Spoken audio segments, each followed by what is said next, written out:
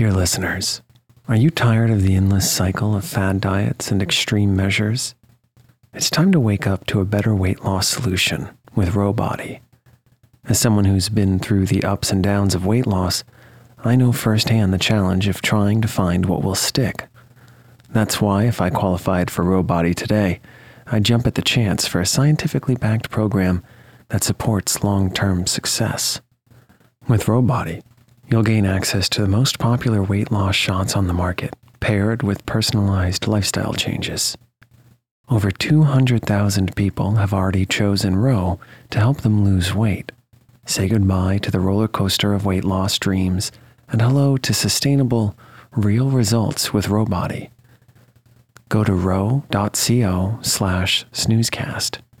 Sign up today and you'll pay just $99 for your first month and $145 a month after that.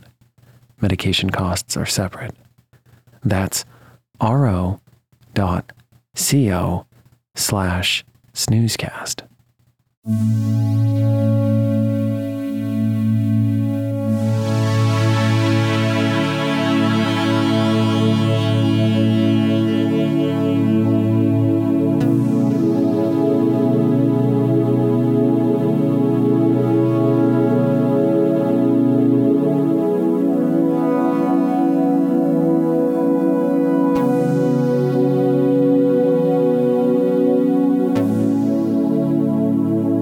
Welcome to Snoozecast, the podcast designed to help you fall asleep. If you enjoy our show, please write us a review on the podcast app. Also, share us with a friend. Find us on snoozecast.com and follow us on social media and wherever you listen to podcasts.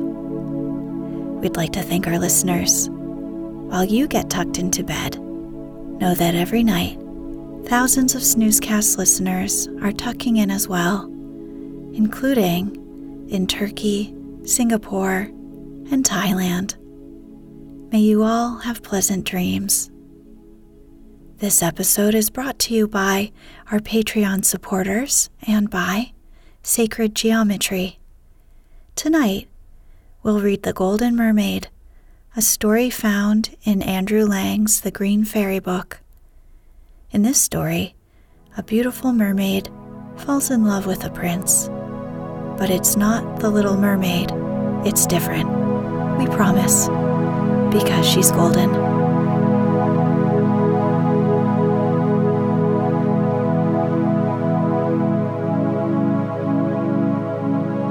Let's get cozy. Close your eyes. Relax your body into the softness of your bed. Now, take a few deep breaths.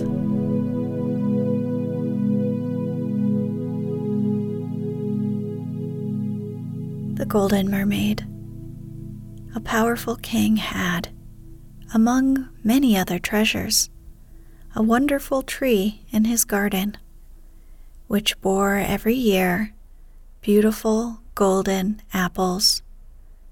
But the king was never able to enjoy his treasure, for he might watch and guard them as he liked. As soon as they began to get ripe, they were always stolen. At last, in despair, he sent for his 3 sons and said to the 2 eldest, "Get yourselves ready for a journey.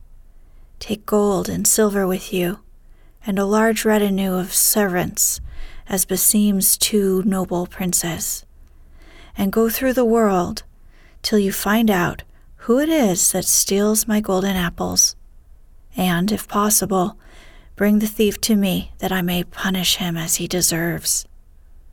His sons were delighted at this proposal, for they had long wished to see something of the world. So they got ready for their journey with all haste, bade their father farewell, and left the town.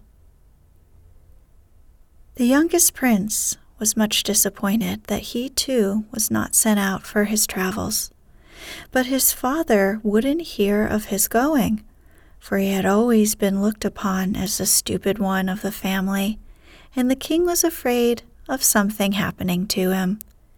But the prince begged and implored for so long that at last his father consented to let him go, and furnished him with gold and silver as he had done his brothers.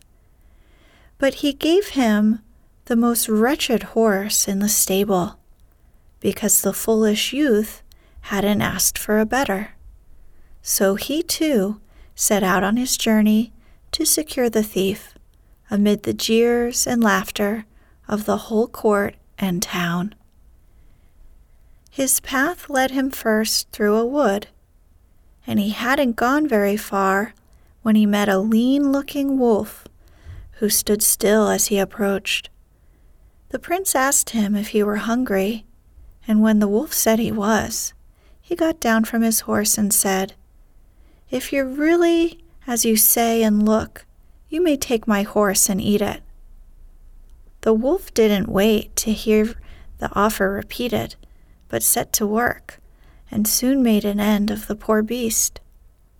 When the prince saw how different the wolf looked when he had finished his meal, he said to him, "Now, my friend, since you have eaten up my horse, and I have such a long way to go that, with the best will in the world, I couldn't manage it on foot, the least you can do for me is act as my horse and take me on your back."